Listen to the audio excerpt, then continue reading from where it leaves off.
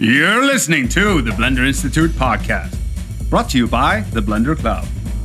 Is your emo confused and seemingly blind? Drag him into a new world on the cloud. Go to cloud.blender.org. Joining us today is Pablo Vasquez. Hello. Joey Ferverta. Good day, Internet. Julian Eisel. Hello. Andy Goralczyk. Hello. And I'm Hjalti Helmason. Here's your host, Pablo! Hey, everybody. Yes, it's me this time. Francesco is moving at this time, so it's kind of busy these days. But we got people... visitors, guests. But we don't have Sergey. Sorry. And now half of the listeners went, close the window. Okay, I'm gone. No, but we have actually visitors. We have local actually already. Julian, hey. Hello. Hey, introduce yourself. So, What do you do? I'm Julian Severin Eisel, so Severin, which is the name I use online. I'm 21 years, I'm studying computer science, and I came over here for 2 weeks again to have some fun. And Fun, yeah, that's what you think. that's what you do here, right? Yeah, that's what they tell you. But Yeah. no. A coding vacation. Yeah, exactly. So yeah, You already almost jumped out of a window, by the way. It's part of the process. Yeah, no, it's awesome to have you here. Julian is module owner of the UI team of the Blender Core Kinda, developers. yeah. So we're gonna talk a little bit about that too. But basically, you're gonna be around us here 2 weeks to pitch an idea on face groups, especially for like a easier way of animating and selecting parts of a mesh. Yeah, the widget. Yeah, the widget projects. And should make a mock-up of that idea and then work on it for a couple of weeks. So pretty excited about that. Also, Joey, you're hanging out at the Blender Institute these days. What are you doing? Now, once again, just dropping by. I'm Joey, by the way. Hey, Joey. Hello. Hey, Joey. I'm a developer at Thor Game Development Studio. We've been using Blender for years and occasionally drop by and ask Don about implementing some horrible features that never happened, but maybe slipped through some coders anyway. Currently, I'm just playing a little bit with Blender Game Engine and things like virtual reality integration with OpenHMD, which is an open source library. See if we can get some awesome open source goodness for just regular VR stuff and stuff like that. So just coding that a bit and testing stuff. Yep. Nice. Cool. Good to have you around. And drink a lot of beer. Well, not during work. Not during work. No. Beer o'clock. No, After no. beer o'clock. Yeah, Yes. Oh, and we have the same people as always, Andy and Hjalti. So what have you been... boring. Yeah. Get off the stage. What have you been up to this week, Hjalti? So I've made a mock-up of a children's book based on Lamigos. So we love doing some experiments and pitching different ideas, and potentially making new stuff for the cloud or for our store. So the idea was that potentially this little short film could make as a nice little children's storybook. I made a kind of a really, it's such a rough pitch. It's awesome. It's amazing already. But it's cute. Then of course I had a little thing in the beginning where like a child would write his name, like this book belongs to. Yeah. And of course I wrote my name with a mouse, so it actually looks like a 3-year-old. Your handwriting was incredible. Good job. Amazing. Just the immersion. Yeah, it would be great to have this project actually come through. There's so many Blender heads are having kids now already. Yeah, totally. So, yeah. So, let us know if this is something that sounds cool to you guys.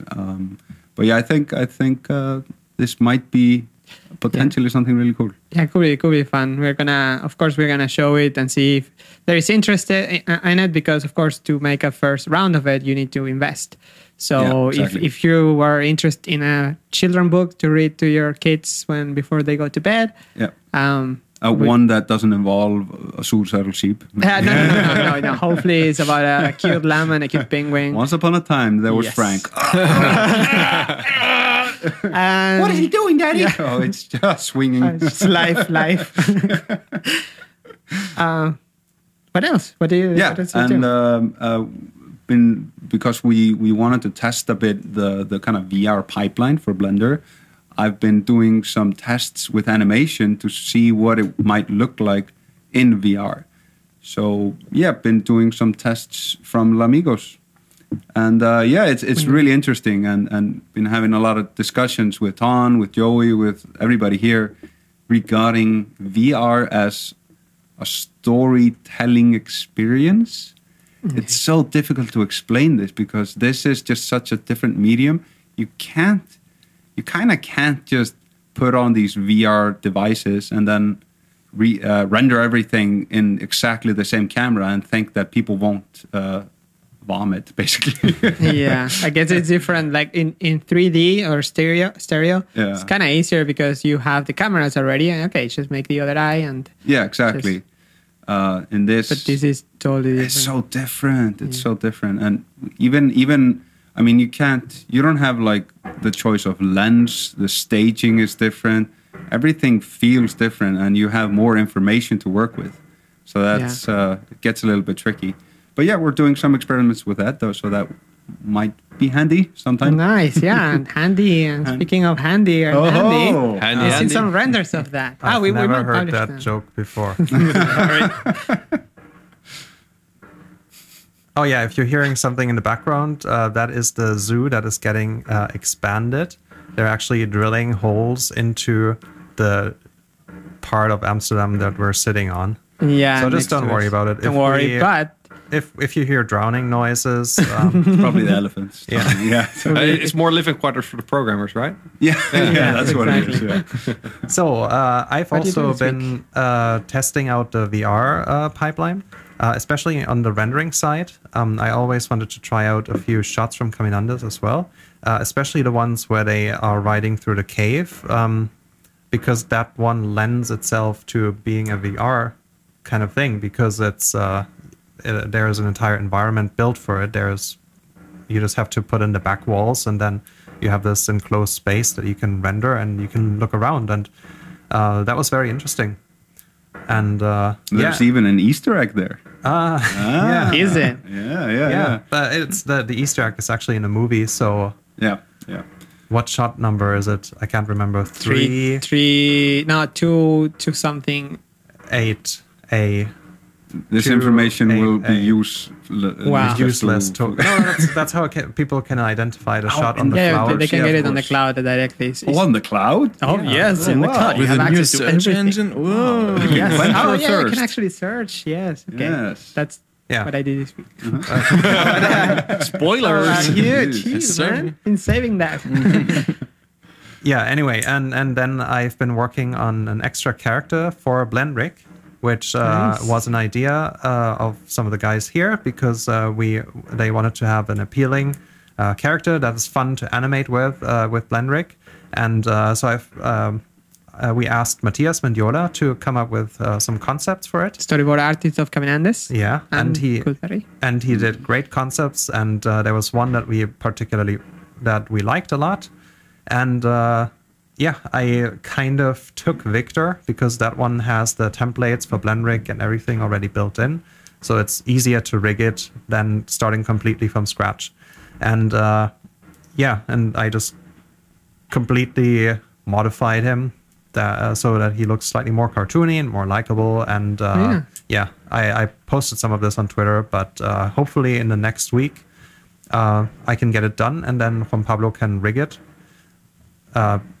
Hopefully I can make like a video or something when rigging it, like a time lapse maybe or something like that. Yeah, exactly. And then once the character is rigged, people will just have a nice character to animate, to play around with, and to render even. So I'm planning to do the textures and cycles and shaders and everything. Nice. I have to make sure that it doesn't render completely so, but so it's probably going to be a bit more simplified compared to the Cosmos Laundromat shaders. Yeah. Yeah, because it also, if it's for animation tests, it should also be sort of fast to render. You want it to render fast. Yeah, you don't care about being so detailed. Exactly. And then I've started to prepare a tutorial that I always wanted to do, which is from Cosmos Laundromat as well. and that is how the rig of the island was made. Because at the Blender conference, a lot of people came to me and asked how we were able to make these massive environments with all this moving grass. And, because in some of the shots we see through to the, we see the entire island at once. We're looking down from the cliff, or we're looking at Frank, who's dragging a branch through simulated grass across the island. So how we did that? That was always really hard to describe to people, and it's actually not that hard. But that's the big thing that I'm preparing right now. Hopefully, it will be out next week. Wow, next week already? Yeah, that's cool. Yeah, nice. No pressure. Yeah, next week. So that is like Monday morning, or maybe next week Friday. Yeah. Okay, cool, awesome. So Pablo, what about you? What did I do this week? Well, this week I had so many little things that I need to I was a bit overwhelmed. Like, okay, there's we need to finish the making of. The making of Caminandes. I'm so looking forward to seeing that. And I need to put time on that. But yeah, editing takes time, and I haven't started yet because I also had, we wanted to have t-shirts of Caminandes. We also wanted the book, but luckily you, Hjalti, took over that task. Thank you. Book publishing, yes. It's so close to animation, really. It's right there. You did the layout, so it's sort of like layouting pages. It's also something with colors, right? Here's a llama, right? Moving pixels? No, not even. Okay. We also had the t-shirts because there's the festival coming, the Holland Animation Festival coming, and we wanted to go there with all our, the swag. Yeah. So I made a quick mock-up that I might give. I wanted to have a cartoon version, a drawn version of the Caminandes characters. So I made a little draft that I want to give to Matthias. I think he doesn't know. So if you're listening to it, I'm going to ask you a little favor. You're going to do this thing. Yes. You might get a free t-shirt for it. Yeah, or 5. Yeah, lots of t-shirts. Yes. Yeah. No, it's just a little mock-up that I wanted to do. It's just not to have just the logo, but something else. So I did that in the beginning of the week. Then also worked on search for the cloud. Wow. Finally. Amazing feature. Yes. So helpful. Yes, really. We focused with Francesco on it for the last few days, and trying how we will use it. So we already implemented something similar in the Blender network. So we had an idea, and we tried to bring that to the cloud. But of course, the network has 200 members, and this has 2,800 items, tutorials, and it's a whole different approach.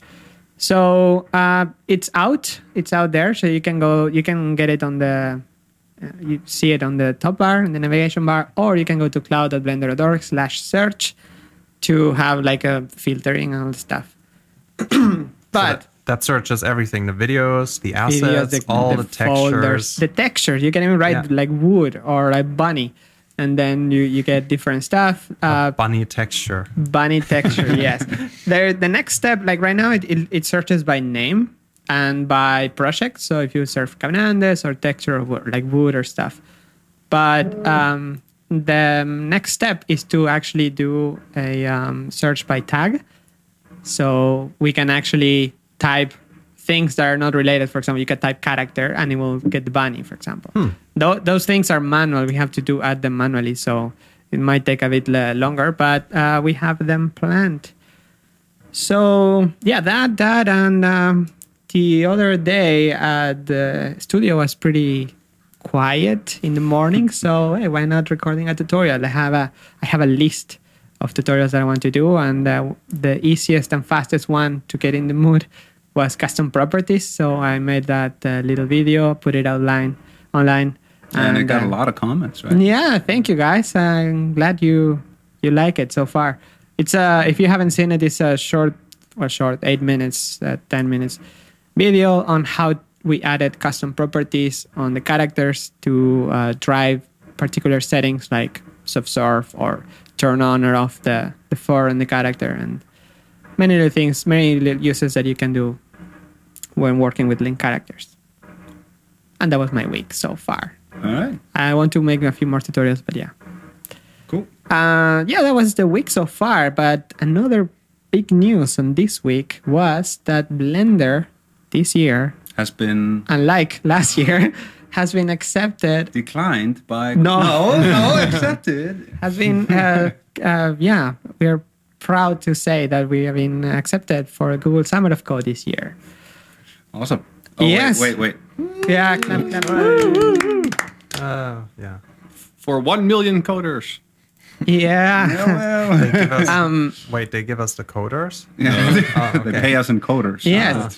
Be So amazing. I don't know how many ideas there are, but there are many. Julian, do you know? Are you on any There. of this? There are quite a few ideas. There are quite a few cycles ideas, motion tracking, also some user interface stuff. Nothing for the game engine at the moment, but game engine is a bit difficult since. Yeah, it's a hard part to get in. Yeah, I mean, I hear 2 people crying through the podcast. It's also, Dozens. it's also maybe a bit a sore topic, maybe a bit ish. You know? but the issue is if a student would invest time in the game engine and then at the end lots of stuff had to be redone Anyway, yeah. if we somehow recode the game engine or integrate it differently with Blender. So Yeah. it's a bit difficult with the game engine. Yeah, I know Don said that this year, since last year we got rejected, partially because the ideas, some of them were a bit unclear, and some of them also were really hard, like hard for new developers to get into it. So this year the approach was to have a bit more variety of hard and easy tasks. I think we did a reasonably job there this year compared to last year. Yeah, last year at least. I think Google really looks at the ideas page, not so much on how successful the other Google Summer of Code projects were. So I think the ideas page is important. And And it's full of ideas, of course. Right. And some of them are really great. Like for motion tracking, there are 3 of them. Like multi-camera reconstruction, lens distortion. For cycles, there is the denoiser in the list. I'm looking at it. Yes. Nice. this doesn't mean it's already implemented. No, Of course it's not committed yet. no, there are a few. It's just an idea. Few ideas, yeah, but imagine if that we could it's get cool, that, yeah. it would be amazing. It's just a blur pass, right? Yeah, Just make everything blurry and it's done. Gaussian, done. fast Gaussian, eek. No. 20%. There is also some memory optimizations there for cycles, standalone improvements, network rendering improvements, OpenSubdiv support, which is sort of in the way already, so that's cool. And then FSA, wow, full sample anti-aliasing support. That's Anything also- regarding motion pass? Well, let me go through it. There's painting, VVH accelerating, weight and Pretty vertex much at the paint. bottom of the page. That would be amazing. It's PTEX? at the unconfirmed section. Well, Okay. my hopes and dreams are at the footnote. It's on Wow. the bottom. Yeah. Oh. Okay, some of the ideas look like Management very B. optimistic, like PTEX. Yeah. Cycles version 2. Is it a version number for Cycle? Or? No, but just like a complete rewrite, which is 20% better, you know? Blender Yeah, 3.0. Without GPU rendering. How many no, mentors are there this year? Yeah. Like Because 98% of the possible mentors is Sergey. oh my god, Some Campbell too. Sequencer real-time playback. Oh my god, really? Oh, That's Well, that's that would be amazing. just a bunch of optimizations that had to be done for this. Yeah, which actually, but if Sergey was here, he would say, "Oh, it's easy, just because yeah. right now we are computing 100% of the whole sequence always, and that we could have some sort of But automatic. I think the issue there is that the data management is kind of crappy there. Yeah. It's pretty old code. It never has been really rewritten. So Why would you use code? I don't know. Yeah. So Wow. yeah, that's I guess the issue with that. So if a student wanted to apply for this, he had to be a bit familiar with data management and multitask stuff. And Totally. Yeah, one of the ideas that I really like is a package manager for add-ons and other resources. That would be awesome. So I think that has been requested since 3, 4, 5 years already. Yeah. Request is a bad word. Since the moment we have add-ons, I think there has been we want to have them automatic update or not auto, but at least let us know and without having to reinstall all the time. There's some sculpting tools too, redesign font objects. There you go, animation. It's actually at the bottom of the page. No. Sorry about that. Improve motion paths. And Hjalti, you're set as artist stakeholder. Oh, no. Yes, you do know You that? have responsibilities? Jeez. Yes, you have. Okay, And that's fine. difficulty hard. Oh, yeah. Yep. It's true. It's true. But working with Hjalti or Yeah, that's the problem. Yeah. difficulty hard. It's not good enough. Requirements, Chocomel, and cookies. Yes. Cookies and chocolate milk. Yeah. Pretty much, yeah.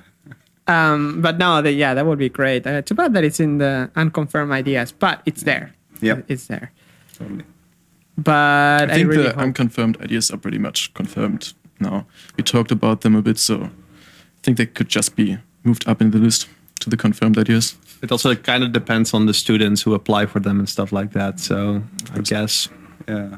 But They're they're- not overreaching their own capabilities. But Blender Coders has been quite active with students, at least like a couple per day who log Yeah, in right. and ask, well, where can I apply for whatever? And I'm interested in this really specific thing. 90% apply for the same stuff. That's a bit this cycle stuff. The denoiser. Everybody wants to do the denoiser. No. 16 different denoisers now. It's amazing. All different kind of blurs. Yeah. No, just kidding. But I think we are currently trying a bit to make it a bit easier for new developers to get into Blender coding. Campbell has been setting up a page. He set it up some years ago already, but we moved it to a better place now, to a more official place. There's also the file structure documentation page was updated. I think we could still do some video tutorials with some tricks for development. Maybe an updated page of which compilers are supported, because I'm really frustrated by every people asking, well, can I use this very specific compiler? Yeah, it's this kind of technical stuff needs to be documented better, like the building page. I think the building page for Windows is still kind of crappy. The Linux page is pretty good because Campbell keeps updating it, and we've worked over it just a few weeks ago. So, but yeah, we need to improve our documentation in many means. Yeah, but the Backtracker is doing okay, right? Yeah. So far. Yeah, I think we've got like 120 bugs open currently, and that's pretty stable. That's even pretty high for current situation. So It's pretty good. Yeah. we've been under 100 even a couple of Wow. months ago though. Yeah, but we are in RC1, so it's the time where actually most of the people are checking for bugs and on a stable Blender. So 120 sounds good. So yeah, if you haven't downloaded Blender 277, where are we Right. now? 277 RC1? RC1, Yeah. yes, go and get it. It's on the front page of Blender.org. Search for all the bugs. Find them. Find and report. Go now. No, listen to the podcast first, and then you can go finding the bugs. And preferably fix them before submitting a bug. That would be nice. And then join the cloud, of course. Again. So yeah, that's for Summer of Code. Julian, do you want to mention a little bit of what are you going to be doing this couple of weeks? I didn't submit my proposal yet, but I've talked to Ton, and the idea that I'm thinking about is doing a properties sheet or a data spreadsheet, like Houdini has it, and I think Presto, the animation software from Pixar, uses this a lot. So you basically have a new editor type with where you can basically display all the data you want in a table. So for a rig, you could display even drivers there. I think it could be a good idea for re-evaluating the driver workflow thing. Drivers are kind of right. But wouldn't this make more sense in the making the outliner better? Yeah, this is the same idea I had, but Ton said the outliner is more about scene data, and we want to have a really an editor that allows custom data. So maybe at least I will start from scratch. Or actually, Lukas Turner already did some prototyping on it, which is already pretty cool. So yeah, he also added a new editor, but maybe we'll merge it with the outliner. So it's basically like a generic property editor for everything that should have properties. Right, and you can make your own properties and order them just like you want to move them into groups or so. That's the idea the ideas I have in mind currently. Yeah. So maybe finish up the copy and pasting of all objects, since that doesn't work in all things yet. Like the copy to selected.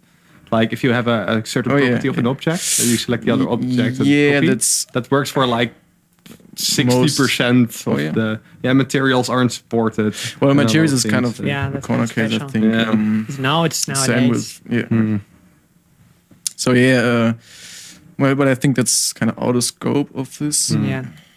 But like a generic property editor is pretty good, because normally you use the outliner for that, and that's not ideal at all. Yeah. Cool. Yeah, I hope it will help usability-wise. Nice. So you're gonna make a proposal and then post it on code.blender.org or something? Yeah, I think I will just put it on my wiki user page, and then just submit it. And I guess the accepted proposals will be announced, and so you'll hear about it. Cool. Awesome. Great. I think we're... Yeah, should we move on to questions? Yes, we can already move to the questions, so we don't make it too long, because there are actually many. Mm-hmm. Thank you guys for posting this. The first one is by Hero Mode. There is a quite kind of a long question, because it brings out the topic of the manual, the online Blender manual, and the amount of work that it takes to actually edit the manual and to submit patches and stuff. We are aware of that, and for now, the idea is that maybe some like not confirmed content, but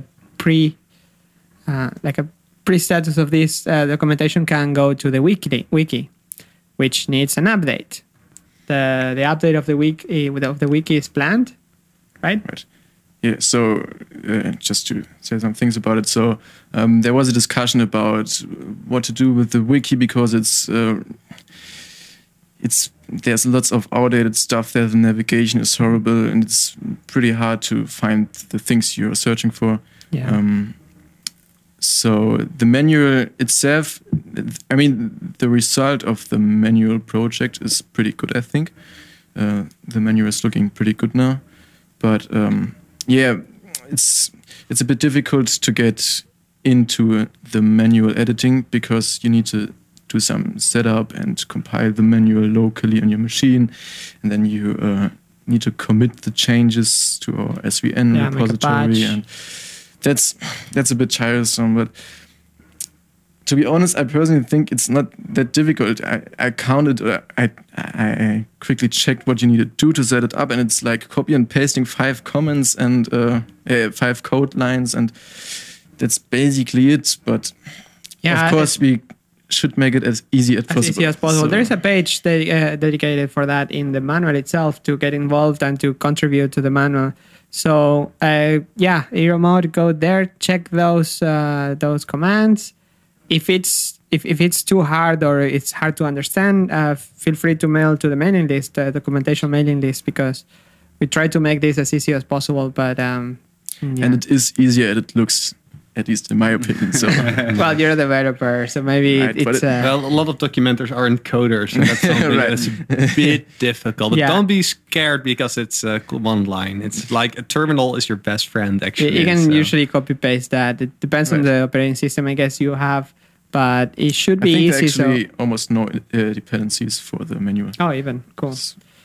So yeah, if go to the manual, there's a get involved or contribute the page there with the settings, and then if you can't, you can find a way to do it. Just get in touch with the mailing list for that.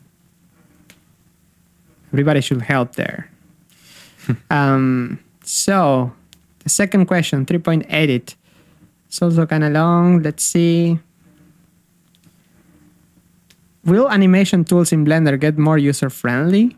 Will the interface redesign assist in this with on-screen bone interactions, etc.? Oh, that happens to be... What is on-screen? Yes. What do you define as on-screen monitor actions? Like this selection picker where you... On-screen bone interactions that you select, I guess, is the face groups concept, the widget concept that you click on directly on the mesh instead of selecting a bone. Would that ever happen? No. No. No, just kidding.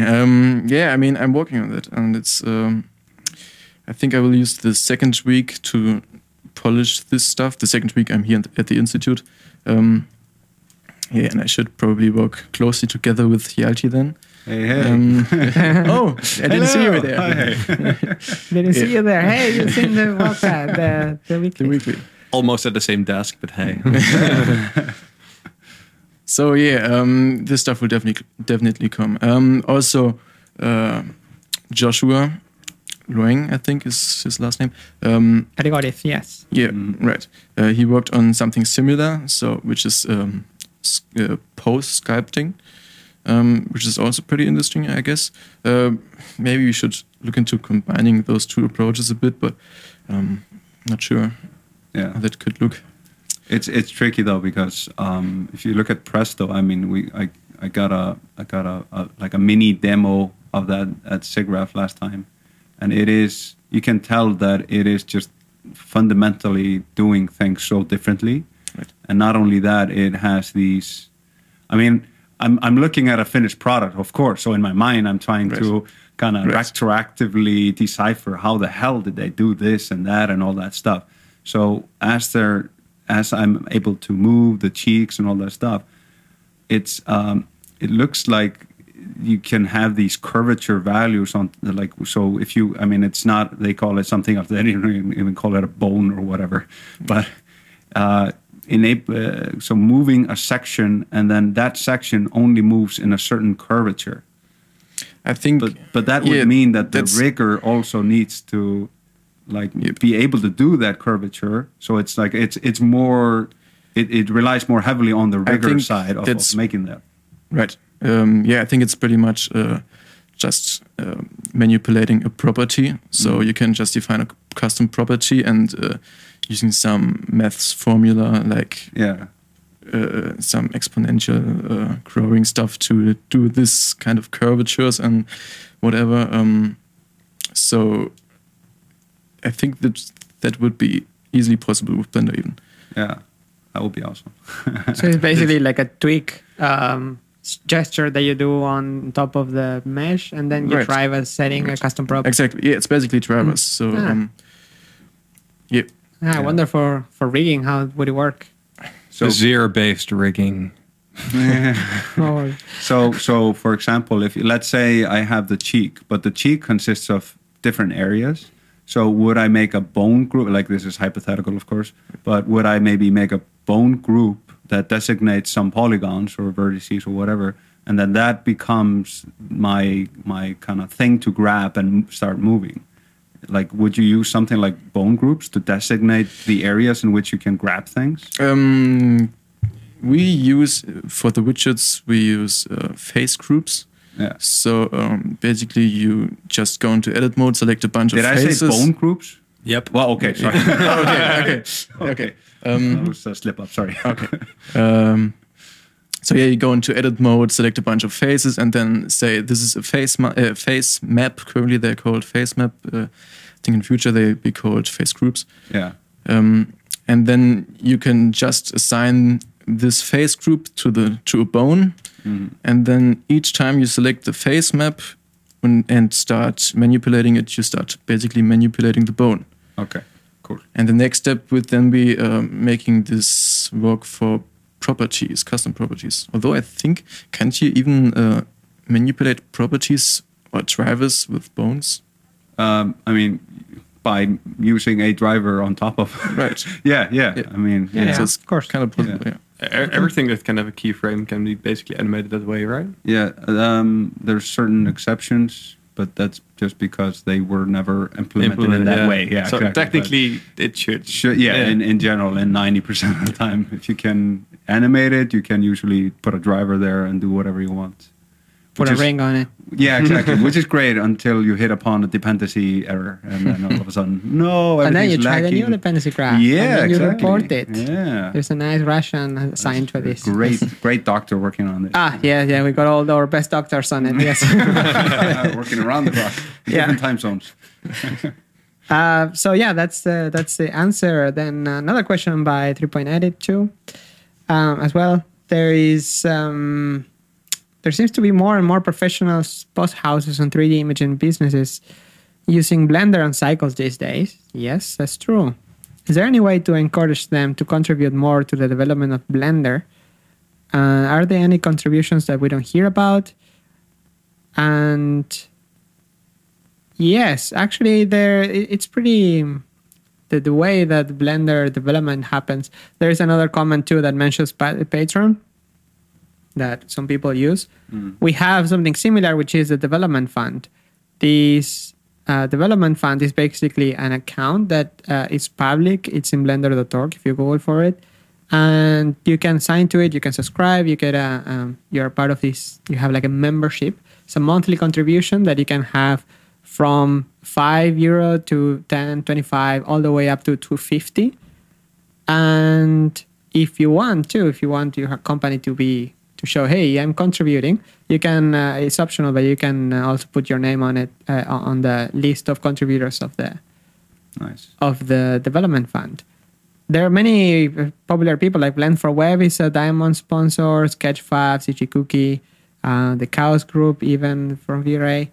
I probably misunderstood the question a little bit, but I thought it was that, so you have all these different studios, and they have, for example, hired their own little developer. They're using Blender, and then how do you incentivize them to contribute back to Blender? No, I thought also like code and patches and stuff like that. Right, that's actually also a pretty interesting question. So, I know that there are a couple of studios that have technical artists or even developers, but usually they just code for their in-house usage of Blender. So if they feel like giving something back, just send us patches, we review them, we'll be nice to you, and then you can just contribute back and get involved somehow. Yeah, definitely. It's not only about money, by the way. No, it's not only about money. Yeah, exactly. Sometimes we prefer code over money. Like, well, but money helps though, because that way is how we can pay especially developers that are not at the Blender Institute. Because then they also ask about how, I have no idea how the Blender Institute gets funded, but if there was a Patreon or Kickstarter to feed the developers, I will contribute. Well, the Blender Institute now is paid by the Blender Cloud. So all the content that we do, it's for the Blender Cloud, and all your subscribers are getting the Blender Institute going. And that is us artists making the content, but also developers that are working here at the Institute and improving Blender. Anton, who's managing the whole thing. Anton, who is working 7 days a week, replying emails and getting networking with everybody and getting more people on board. Yes. But occasionally also like companies dropping by saying, well, we kind of need these features in Blender, and just pay for a developer, basically. Those stuff happen occasionally as well. Yeah, so, that happens. There are many features in Blender that were implemented by companies or by individual freelancers or little studios that code a feature and then they managed to get it on. For example, a mesh cache modifier also came out of nowhere because it was needed by, I think it was Pepeland in the studio that made Alike. They needed something like that, and then they got somebody to make like a mock-up for it, and then it managed to go. That came from Pepelet? I didn't know. No. It's not like from they hire a developer to make a proof of concept. Yeah, but that was because of. Yeah, because they needed Mesh Cache, and then there are even some tests on Vimeo of the very first versions of it. I didn't know. And that is pretty cool. Like many other little tools that you don't know where they come from. Usually they come from there. Yeah, some game studios here and there. Yeah. Yes, exactly. Well, Valve has been contributing for a while already. So Epic as well, right? Yeah, but just with money mainly. And actually, wow, thank you. The person that was actually saying that was asking Eromod. Now I see him on the list of Titanium sponsors, so he's contributing. Wow, welcome. Thank you very much. Amazing. That worked pretty fast. So yeah, this page of the development fund gets updated constantly, and then now right now there are 318 members contributing a little over 4,700 euros, which gets split, and then there is the grants they get split on for every few months to developers to work in specific stuff. And that's all pretty much transparent. I mean, you can really see how it gets split up, right? Yeah, there is like, okay, February, March is Lucas Tona is going to work on the everything nodes, a proposal for everything nodes in Blender, which is pretty cool. But many of the things, for example, during January and December was for Campbell, which we all know he does everything in Blender. So please, let's keep feeding him. And Bastian also, that it not only does bug fixing, but also many of the UI stuff, FBX, which even is some viewport stuff, I think. He does all kinds of things. You ask him anything, and he finds a way. He's been here at the Institute a few times, and it's great to have him around. So yeah, that's the development fund. There is all kinds of people. If you see the list, there is nice familiar people there. So thank you, guys. Thank you. Yes. And so that's it for that question. And the next one, also 3.8. Wait, no. 3.8. I think you're skipping a couple of versions. 3.8. No, it's the third question. And what is the schedule of Blender and the Institute looking for the rest of the year? Are there plans for more shorts? Has the cloud been successful at maintaining or improving a consistent output and development cycle? Yes. So, yeah, I think we're going to announce something along these lines. About the future. About the future, right? About the future. We're gonna talk about the future. Build the future. There are plans for this year. There are short plans that we're working on right now, but we need to formalize everything, and then exactly. Ton will make an announcement pretty soon, I think. Yeah, something that will never stop is tutorials and content for the cloud that we will continue doing. We keep working on that, and Blender development it's going strong right now. Sergey went back to Russia for a couple of weeks and is coming back. He has a permit now to work here officially. He's Dutch. He's moving. Well, not always, kinda. But he's moving like permanently to the Blender Institute. So imagine having Sergey here with all these projects that we were working on, especially improvements on cycles for hair, and that is like a big one that we really want. And once he's here, we can test it and go back and forth with the development cycle and getting improved. So what are there plans for more shorts?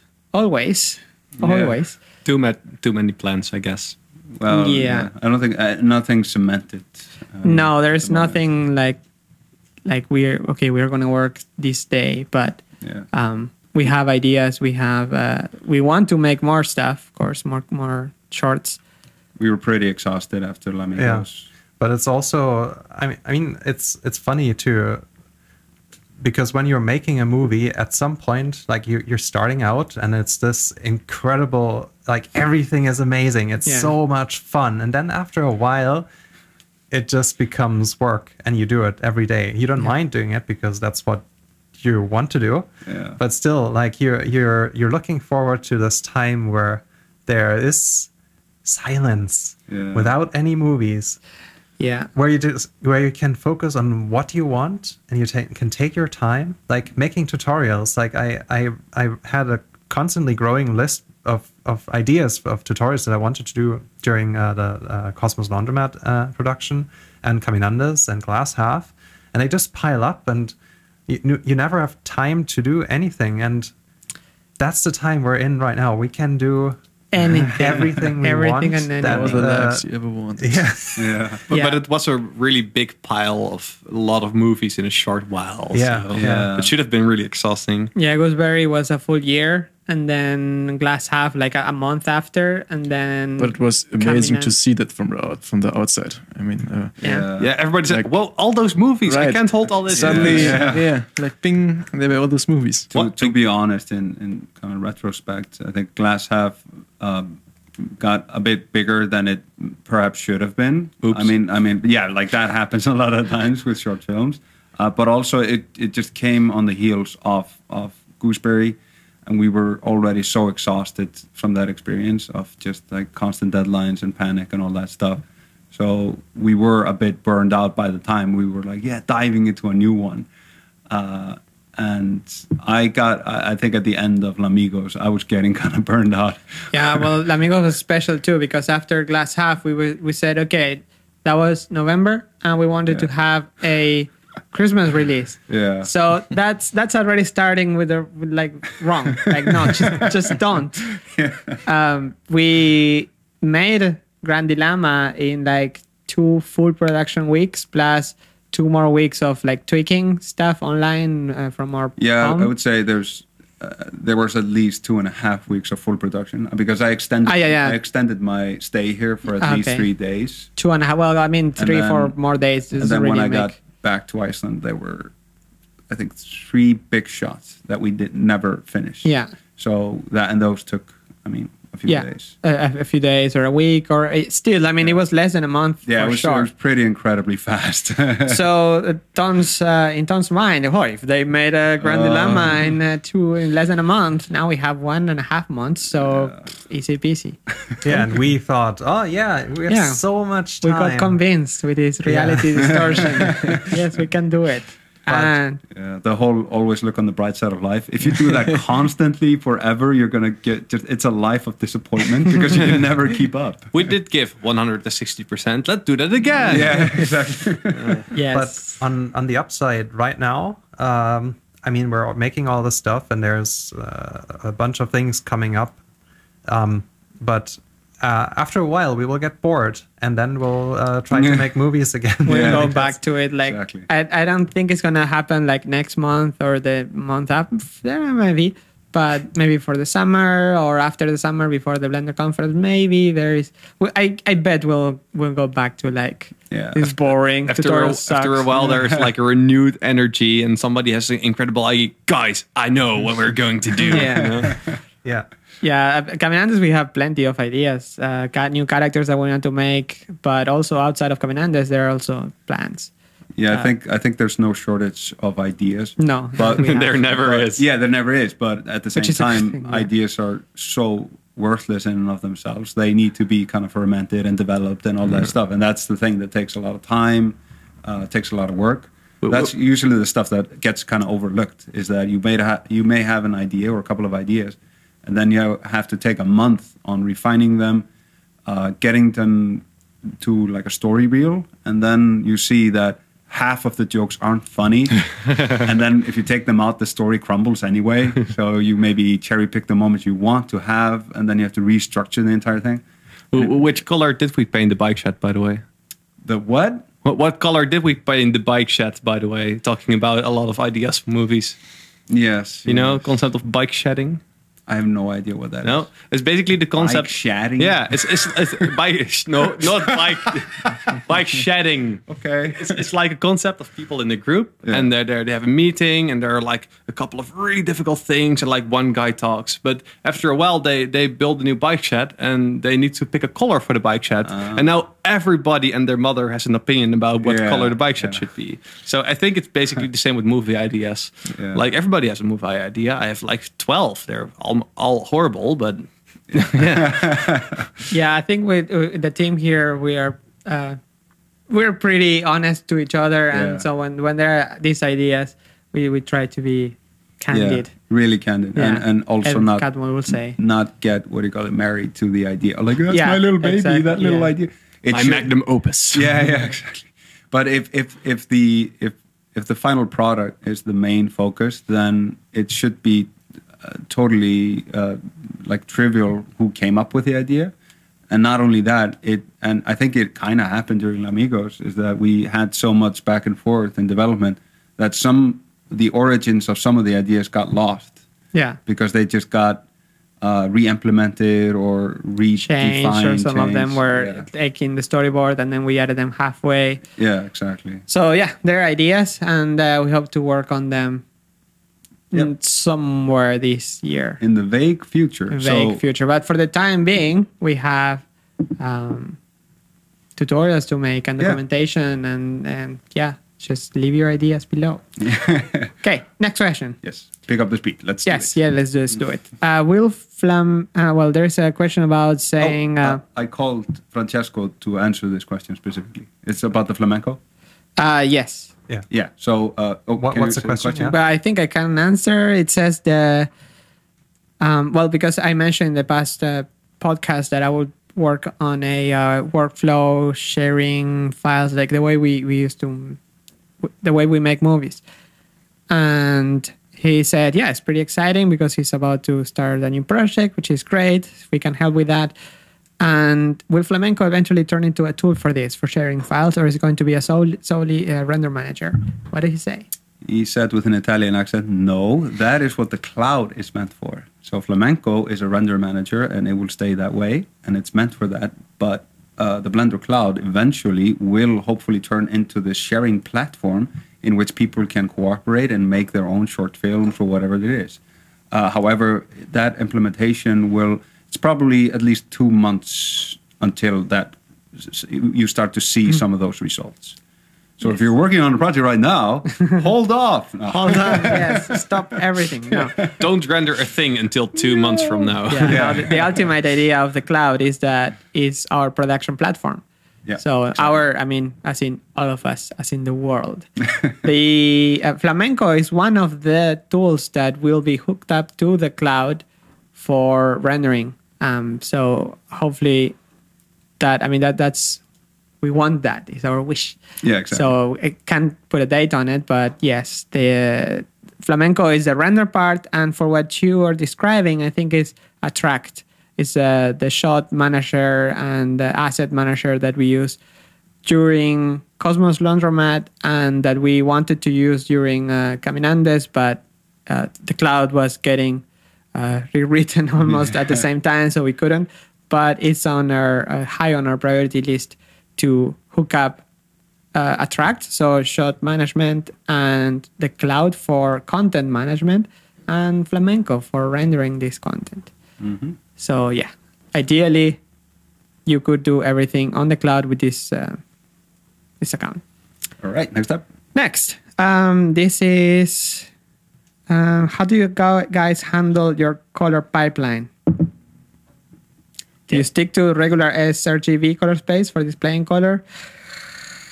Andy? Short answer, yes, we use sRGB for almost everything because that's our monitors. We have a huge array of really crappy monitors and some good monitors. Yeah. And that is true for the rest of the world as well.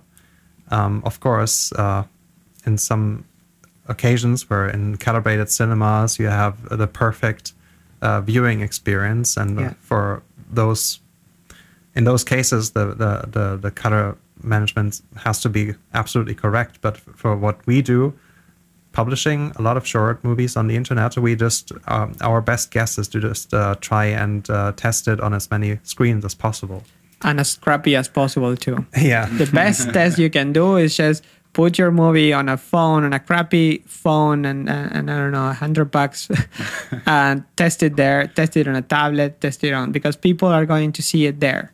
Mm-hmm. They're not gonna get a very expensive ISO screen to watch it. Of course, it has to look nice there, but If it looks bad there, then you're in trouble. Yeah, you're in trouble. But just try to look it on the worst, on TVs and on laptops with the screen, the wrong angle, just to get it looking okay. I found that with the experience over the years, most of it's really amazing, all the color theory and the management of displays. And honestly, I'm not smart enough to understand half of it. We need Troy. Maybe 2% of this I can grasp, sort of.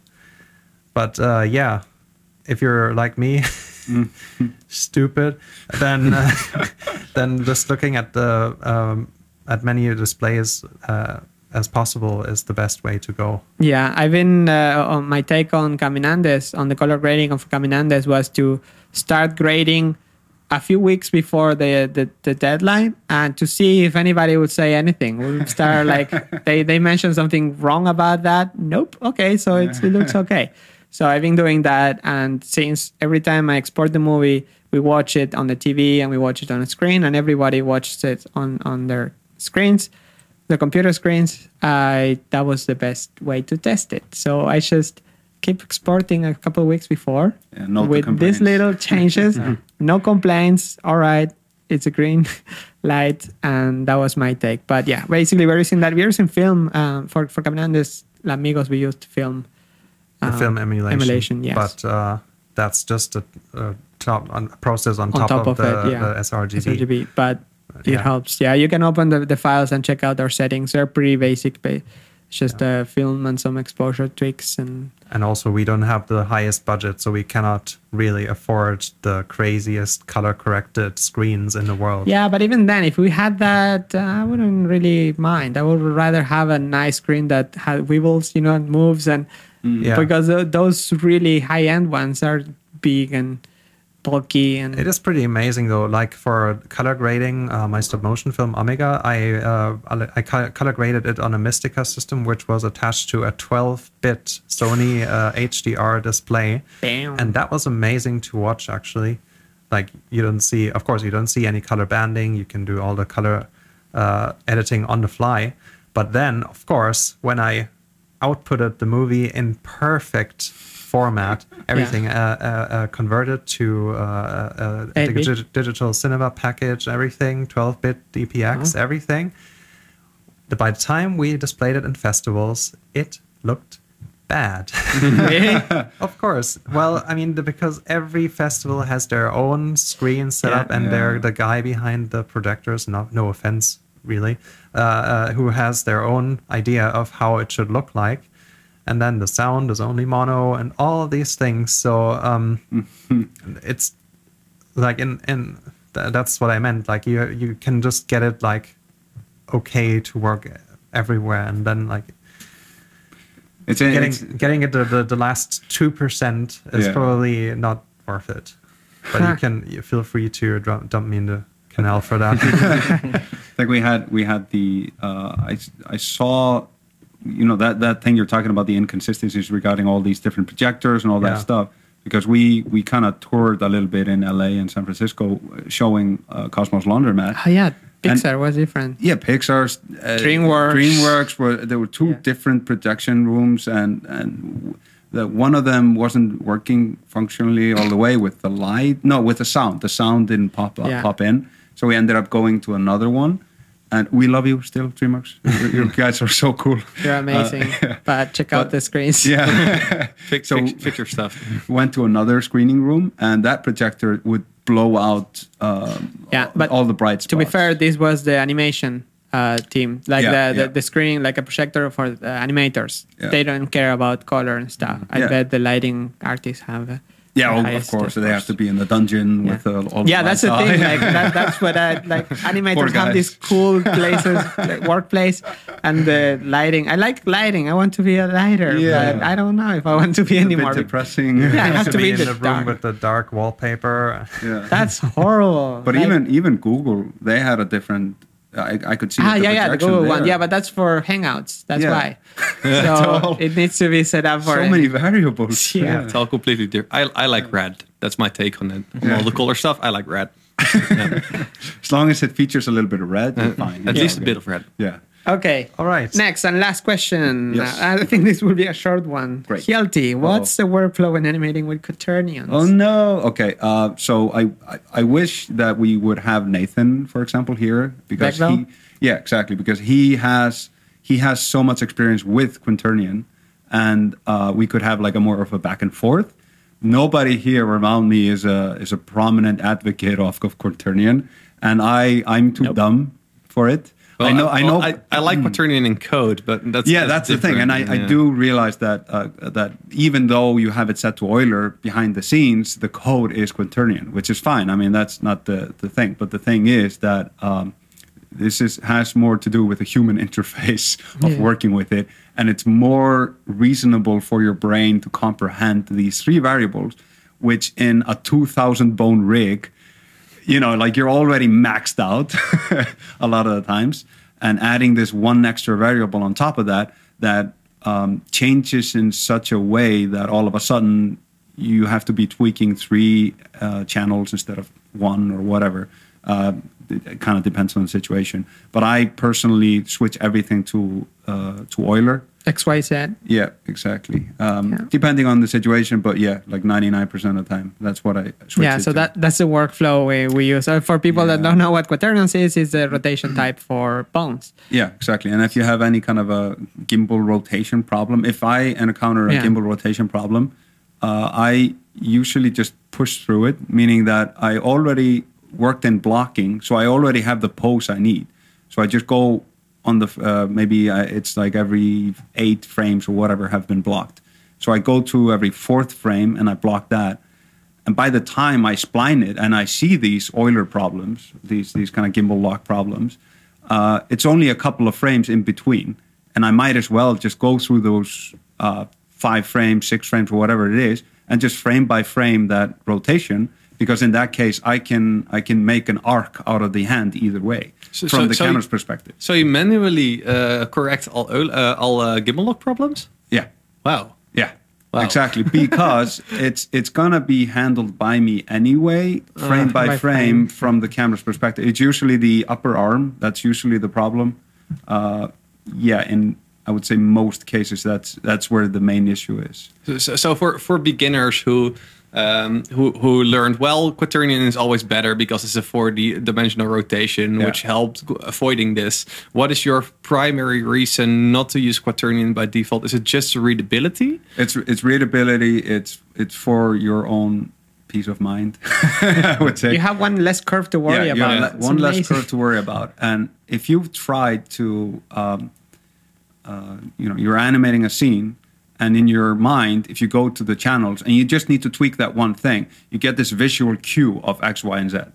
Okay? So you get that visual cue, and you can kind of decipher it a bit by seeing that, that snappy curve there, that must be that thing in that axis.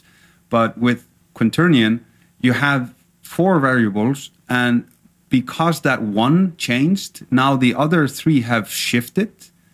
So what you're looking at isn't a fair representation necessarily of a one-to-one relationship with your mind. Yeah, quaternion was never meant to be like a human readable form. It's a mathematical formula. Exactly. It's never meant to be like tweaked manually. So you also never mix quaternion and Euler in the same rig. I have done it just because I forgot to change it to Euler. but it's not a workflow you would say, well, you can definitely do that. Well, I mean, the thing is, if it's something super, super simple, I could use quaternion, but then why would I bother? That's the question. Just change it and animate. But I do think that this also has to do with my particular workflow in like animation and doing things into the camera and all that stuff. I think if it has to do with, I don't know, I think game animation or whatever, where it needs to be this flow that needs to work from every angle and all that stuff, all of a sudden it becomes more important that you don't just fake those 6 frames or whatever frame by frame. All of a sudden you go like, oh no, they have to make arcs in all the different channors. So that was a long question, long answer. Sorry. We are way over our time, but yes. I hope this answered your question, Forgotten Fantasies. Thank you very much. That's it for this week. Leave your questions for the next, and see you. And as always. Have a nice day. Okay. Bye. Goodbye. Okay, bye-bye. Yeah, Mrs. Harry, come back. Francesco, too. You've been listening to the Blender Institute podcast, brought to you by the Blender Cloud. Getting tired of your own Shih Tzu? Give your dog a walk on the cloud. Go to thecloud.blender.org.